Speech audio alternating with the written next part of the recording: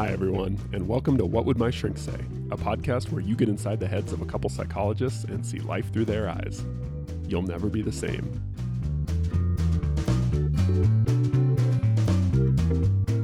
Fanny from Omaha calls in asking, "My therapist is so annoying.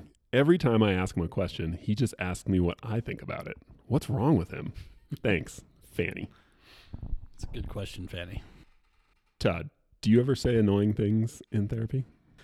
Yeah, Have you ever been accused of saying really annoying things? I kind of feel like I'm not a good therapist until my client tells me, gives me that feedback of, I hate when you do that. That to me is like a badge of honor. Like, yes, I'm doing my job. Give me an example of one of these things. Well, I think that's a good one. How do you feel about it? I think a lot of clients come in and they kind of, the way a normal conversation works is like they would, if I was just their friend, they would tell me what was going on or about a thought or an experience that happened to them. And then I would weigh in on it with my own opinion, right? That's kind of the way a normal conversation works. It's not necessarily how therapy works, though, where you're going to tell me about experience probably, and then I'm going to ask you, how do you feel about it? Expound on how you feel about it. Because what you feel and what you are thinking about it is way more important than my opinion of that experience. Okay, we got to break that down.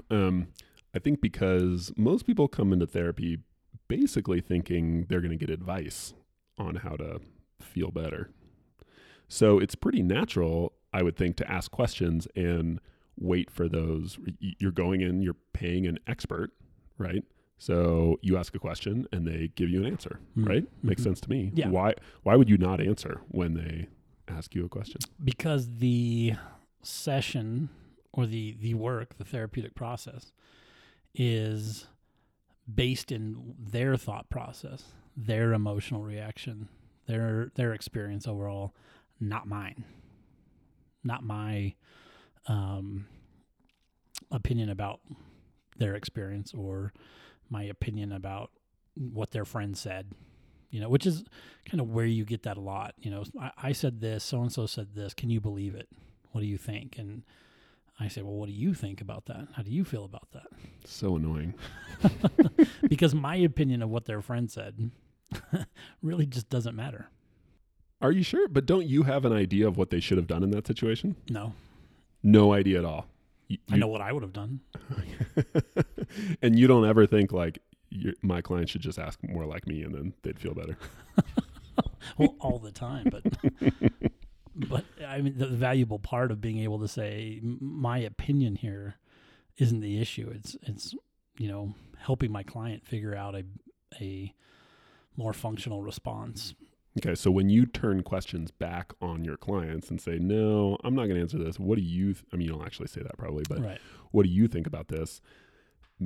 Sort of gently encouraging them to work through that question themselves, that's actually more important than just giving them any piece of information. Right. I think that question's meant to help them both work through and elaborate on their interpretation of what's happened in this experience. Okay, so let's make this concrete. I've got a example that comes up a lot. So okay. I work with a lot of clients with panic attacks. How do you feel about that? Oh wait, how do you feel about that? Was that too soon? And one of the things they'll say is, I was driving and I started feeling panicky, so I pulled over and did some deep breathing exercises. Was that the right thing to do? And I will often say, well, what do you think? Not I try not to make it sound sarcastic. So, and to me, the reason is it's important for them to think through all the dynamics and mechanics that go on in panic. Mm-hmm. So a very counterintuitive thing with anxiety is when you start to feel really anxious, you want to do things that make yourself feel better, right? So if you're worried about driving, pulling over will make you feel better in the short term. Now I'm safer. Yeah. But paradoxically, when you relieve the pain of anxiety in the short term, for lots of reasons, you end up making it worse in the long run. Right. So the correct answer is almost always no, you should not pull over. Mm. And so even though I know that, and even though I'm 99% sure of what they should have done, I will never say that directly, because it's more important that they at least try and work through that and come to that conclusion on their own based on what we've talked about previously. Agreed.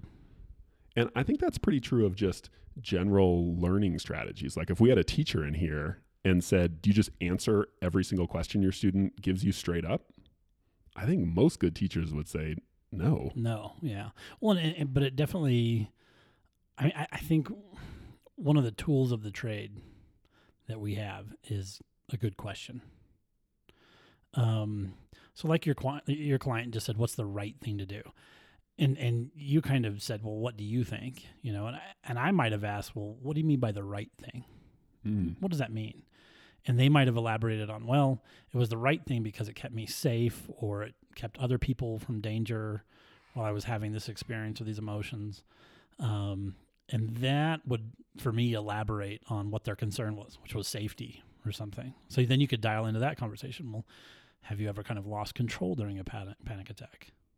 No, I've never really lost control. I always feel like, you know, this doom and gloom, or I almost feel like I might lose control, but I never have. And so it starts a conversation, I think, where they're able to, again, elaborate or expound on their experience. Yeah. So, yeah, it's an annoying question to have that turned back on you to say, well, how do you feel about it? But that's the tool of the trade for the psychologist, I think, is a really good question to help you start processing. So I have a question. Asking for a friend. Is it bad if, as a therapist, I do that because I don't know what to say? What do you mean by bad? Touche. So your friend is insinuating you do that because you don't know what to say. I mean, exactly. Hypothetically, there could be some therapist out there that at one point was just totally baffled and had no effing clue what to say or what to think about some sort of question. So in an effort to stall and buy more time, they just reflected the question back and said, well, what do you think about it? I mean, hypothetically. I think this is this has led us to an interesting kind of thing about therapy. I think clients are paying me for my expertise in behavior change. That doesn't mean I have all the answers to their life. What? Yeah, believe it or not. And I'm a little slow to tell clients how to live their lives, because they're the only ones who can really make that determination of what's good and functional for them, given a healthy philosophy or a healthy kind of outlook. You know, they have to make decisions that work for them. So I'm reluctant to say, here's what you should have done. You know, I might occasionally say, you know, if I was in that situation, I may have thought of these things and maybe done something like this. But I'm pretty reluctant to say, here's what you should do now. Or, I don't know. I think that's just a little too cocky of me. What if it's not a question about what should I do, but just, you know, what do you think about X? Like, my obnoxious boyfriend said, blah, blah, blah. What do you think about that? Yeah, I might say it sounds like you were irritated by that. You know, and can you help me understand what about that was so irritating for you? You seem kind of taken aback or shocked by what he said. Help me understand what it is you see there, you're interpreting there. This is a nice transition to one of my points here, that as a therapist, I actually found very annoying being encouraged to learn this skill. I thought it was really annoying and I didn't want to do it, which was, well, maybe you can guess. I'm all ears. Validation. Yeah. Right. So the way you phrased that, how did you phrase it? What did you say? It seems like you were very bothered by what your boyfriend said. Right. So instead of answering the question, you mirrored back how they were feeling about it. Right. Now I can remember being a trainee and thinking like, that is the stupidest thing in the world. They know how they feel. It's just going to sound condescending if I come back and say, oh yeah, gee, seems like you're really upset right now. And they're like, yeah, no kidding. I've been crying for 15 minutes. Isn't that obvious? Yeah. So I imagine at some point, some clients maybe think, well, that's kind of annoying. I just talk about how I'm feeling and they just tell me how I'm feeling. What's the point of that? So, Dr. Sewell, what's the point of validating or reflecting back someone's feeling? Don't they know how they feel? Like, what's the point? Well, I think it serves a couple points. One, as sharp as I am, I've gotten sentiments wrong before, so it helps me clarify and make sure I'm on the right track. Oh, that's a good point. But also, again, it's to kind of help them elaborate, right? You seem bothered by what your boyfriend said about this thing. And I'm curious about what it is particularly about that thing that bothers you so much. Because I don't know what that is as your therapist. I might be able to form a few hypotheses right away, but I want my client to expound and elaborate on their own experience so that it's very crystal clear to them too.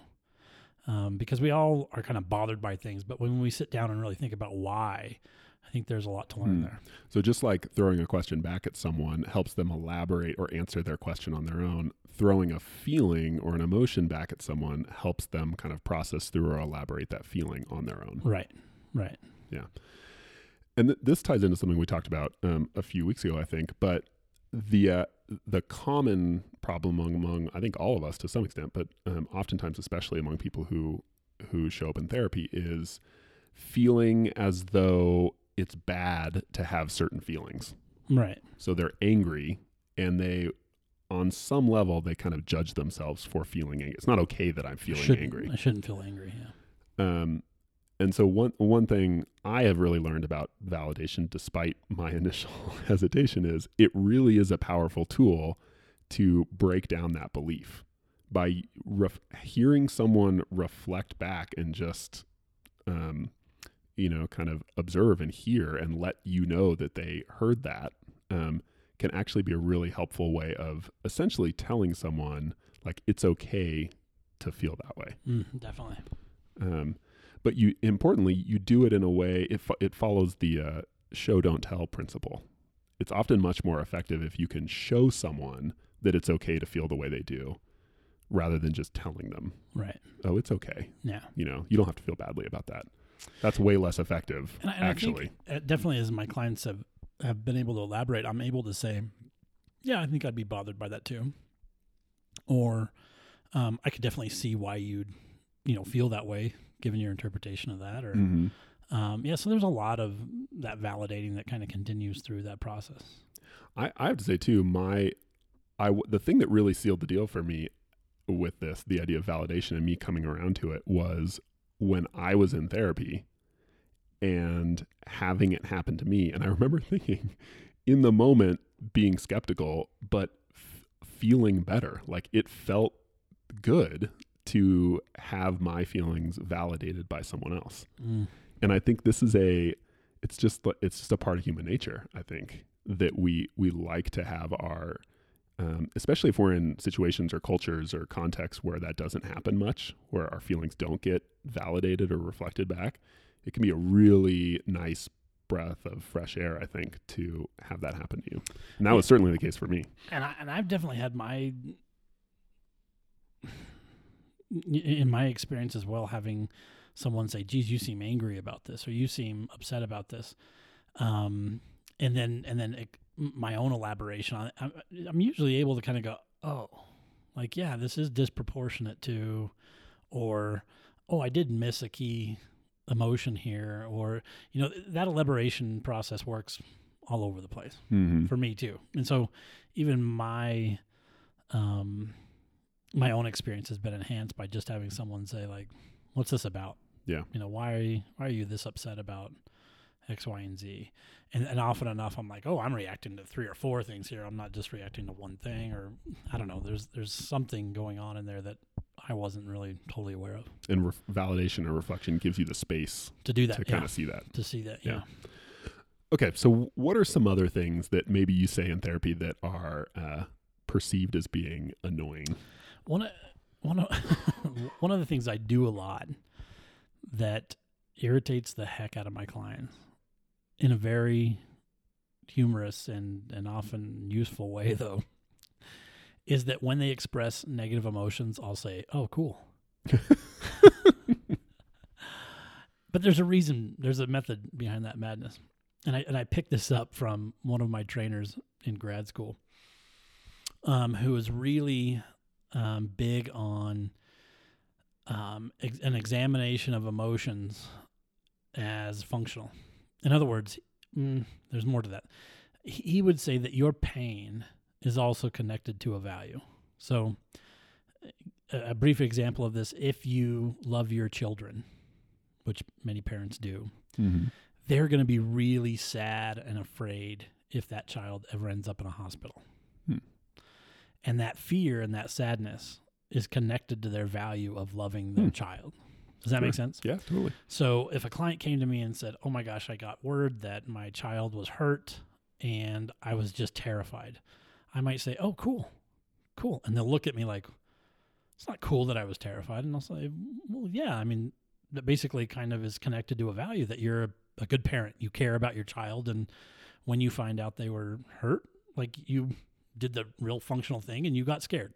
It's a really good thing to know you're a good parent, right? Or you're, and so, and as you help them kind of confront, these emotions that they've been afraid of or that they're unwilling to have, and you point out, cool, my clients will often kind of come back and report, I had this weird, crazy experience, and the first thing I thought, or I heard your voice saying cool, and so it turns out to be, I think that's a good thing, a good feedback for therapists is usually at some point your client will say, I heard your voice in my head. And then like, oh, cool, something's sinking in there and we've got a good rapport going. But yeah, they'll often kind of start voicing that irritation with like, when I tell you that I'm sad about X and you say it's cool, but they start to get the hang of it and why I'm saying that. Okay, so we just talked about the point before this was validation. So if someone expresses an emotion, how do you, as a therapist, how do you know whether to validate it or to say, oh, cool? I think oh, cool is validating it. It is a way of saying you have that emotion and it's there and it's there for a reason. But how do you decide whether to say, gosh, it seems like you're really upset right now, or it seems like you're really angry right now, or, oh, cool? What's your kind of decision tree for that? That'd be the magic of my mind and what I feel is appropriate at the time. Really? I don't know that if I had to think about that, there might be a rule that I apply in those situations, but I couldn't articulate that right now. Mm-hmm. When would I? Well, I think when my clients are somewhat frustrated with their emotional experience, I might say, oh, cool, to kind of help them see that their emotions are there for a very valuable reason and that fighting with their emotions is probably a lost cause. But if someone came in and said, like, my mother just died, you're not going to say, oh, cool, right? Well, no, because their mother dying isn't cool. The grief that the emotion that they have in response to that is a cool thing. Right. Because it says they love their mom. I promise I've never done that. We were going to have to really talk a lot. We were going to yeah, the event isn't cool. The event isn't what I point out as cool. It's that, you grieve because you loved someone, and that's the cool thing. That's a very therapeutic distinction. Yeah. But to be honest, all my clients' emotions are worth validating. All of them. But how do you know whether to validate them in one way versus the other? Oh, I think that's probably my rule of thumb would be if my client is saying, I felt scared and I hated it. Okay. I might say, oh, cool. So if cool, they're upset about their own emotion. Yeah. Whereas Gotcha. if they're just having the emotional experience and really going through it, I would just validate it. Okay. But I think when my clients obviously have a problem even experiencing an emotion, I might lean in with the oh, cool thing. Okay, I've got one for you. Okay. Therapeutic silence. So this is the otherwise known secrets as here. These are trade secrets. The crickets technique. The cricket technique. Gotcha. Crickets. Yeah. Okay. So sometimes it can be incredibly powerful, though incredibly awkward, to just not say anything. I had a supervisor, a trainer in grad school who was really big on this, and he was very much of the opinion that less is more when it comes to the therapist talking in therapy. And one of the situations especially a new therapist can get into is when a client comes in and, for lack of a more tactful way of expressing this, wants the therapist to do all the work for them, to tell them what they should do and how they need to feel better, and just to give them the formula. Mm-hmm. And if they don't get that, a lot of clients will just sort of not say anything in response. And, any therapist will sort of wait for 5-10 seconds. But once you start getting towards 30 seconds or a minute, it starts getting really uncomfortable. And as a therapist, there's a strong pull to there's a strong pull to want to tell them something or ask them a question even. But really what that pull is about is breaking the awkwardness. Right. Right. So it's a really hard thing, or it was for me anyway, a really hard thing to learn, that sometimes the best thing you can do for your client is just to sit there in the awkwardness. I love it. Yeah. Yeah. I went, because this supervisor I had, I recorded all my sessions, and so he would watch them. Sure. And so I was in a session and I knew, okay, I'm going to get, my supervisor is going to be watching this. I sat there for 20 minutes one time. Wow. With no talking. Literally 20 minutes. It was rough. And was your supervisor pleased? Yeah. I mean, he was like, he validated my experience and said, wow, that was rough. Yeah. I definitely see this a lot when clients struggle to start a session or answer a question. And I feel like I'm pretty good at the pause or the silence, the cricket technique, when that's occurring. When I've asked a question, they're kind of looking at me and maybe hesitant to answer, and really letting the time start pile up, because the awkwardness can kind of force them to kind of talk, or not force, but encourage. I'm fascinated. This is a roundabout, so bear with me. The spaghetti westerns. Have you heard of these? Oh yeah. Sergio Leone. Yeah. Mm-hmm. Well, Clint Eastwood, when he was doing, I think. Did anyone else make a spaghetti western besides Sergio Leone? Yeah. Oh, okay. Yeah. There were more than just. That's well, I don't know if they're considered. They're never as good as anyway. Roundabouts within roundabouts. So Clint Eastwood, it's been a long time since I heard this. So if I'm wrong, I'm wrong. But Clint Eastwood was writing a script of his own during the filming of one of these westerns, and he went to Sergio Leone and was like, "What do you think?" And Sergio reads over it and says, "You need to eliminate half the dialogue." And Clint Eastwood's like, "Holy crud! Half the dialogue. How do you get your point across? How do you get everything, communicated to the audience or whatever with half the dialogue?" But he does it. He goes to town, he works on the script and eliminates half the dialogue. And he brings it back to Sergio and says, "Here you go. I eliminated half." Sergio reads over it and says, "Eliminate half of this dialogue." And it was an interview with Clint Eastwood, I think, where he was talking about this, but he said he really learned to use the crickets, to use, the other factors in a context besides words all the time to sink a point in, basically. Now, I love that idea. And I tend to think maybe I err on the side of talking a little too much in therapy. And I wish I could get better and better. And I'm always working to try to get better and better at not talking. Me too. So much. It's hard though, because that is kind of how we communicate in many ways. And you want to get ideas across and you want to get things across. But I think the pause, the pregnant pause, the cricket and the silence can be hugely impactful if used right. So I don't know about you, but there are many times where I, probably way more often than not, that I don't employ the pregnant pause, the crickets. So the same kind of question that we talked about before of therapeutically, how do you decide when it's appropriate to use the pause versus not? Do you have a sense for that? Like what goes into whether you decide one or the other? Definitely one is if I feel like I'm working hard on my client. Or if I feel like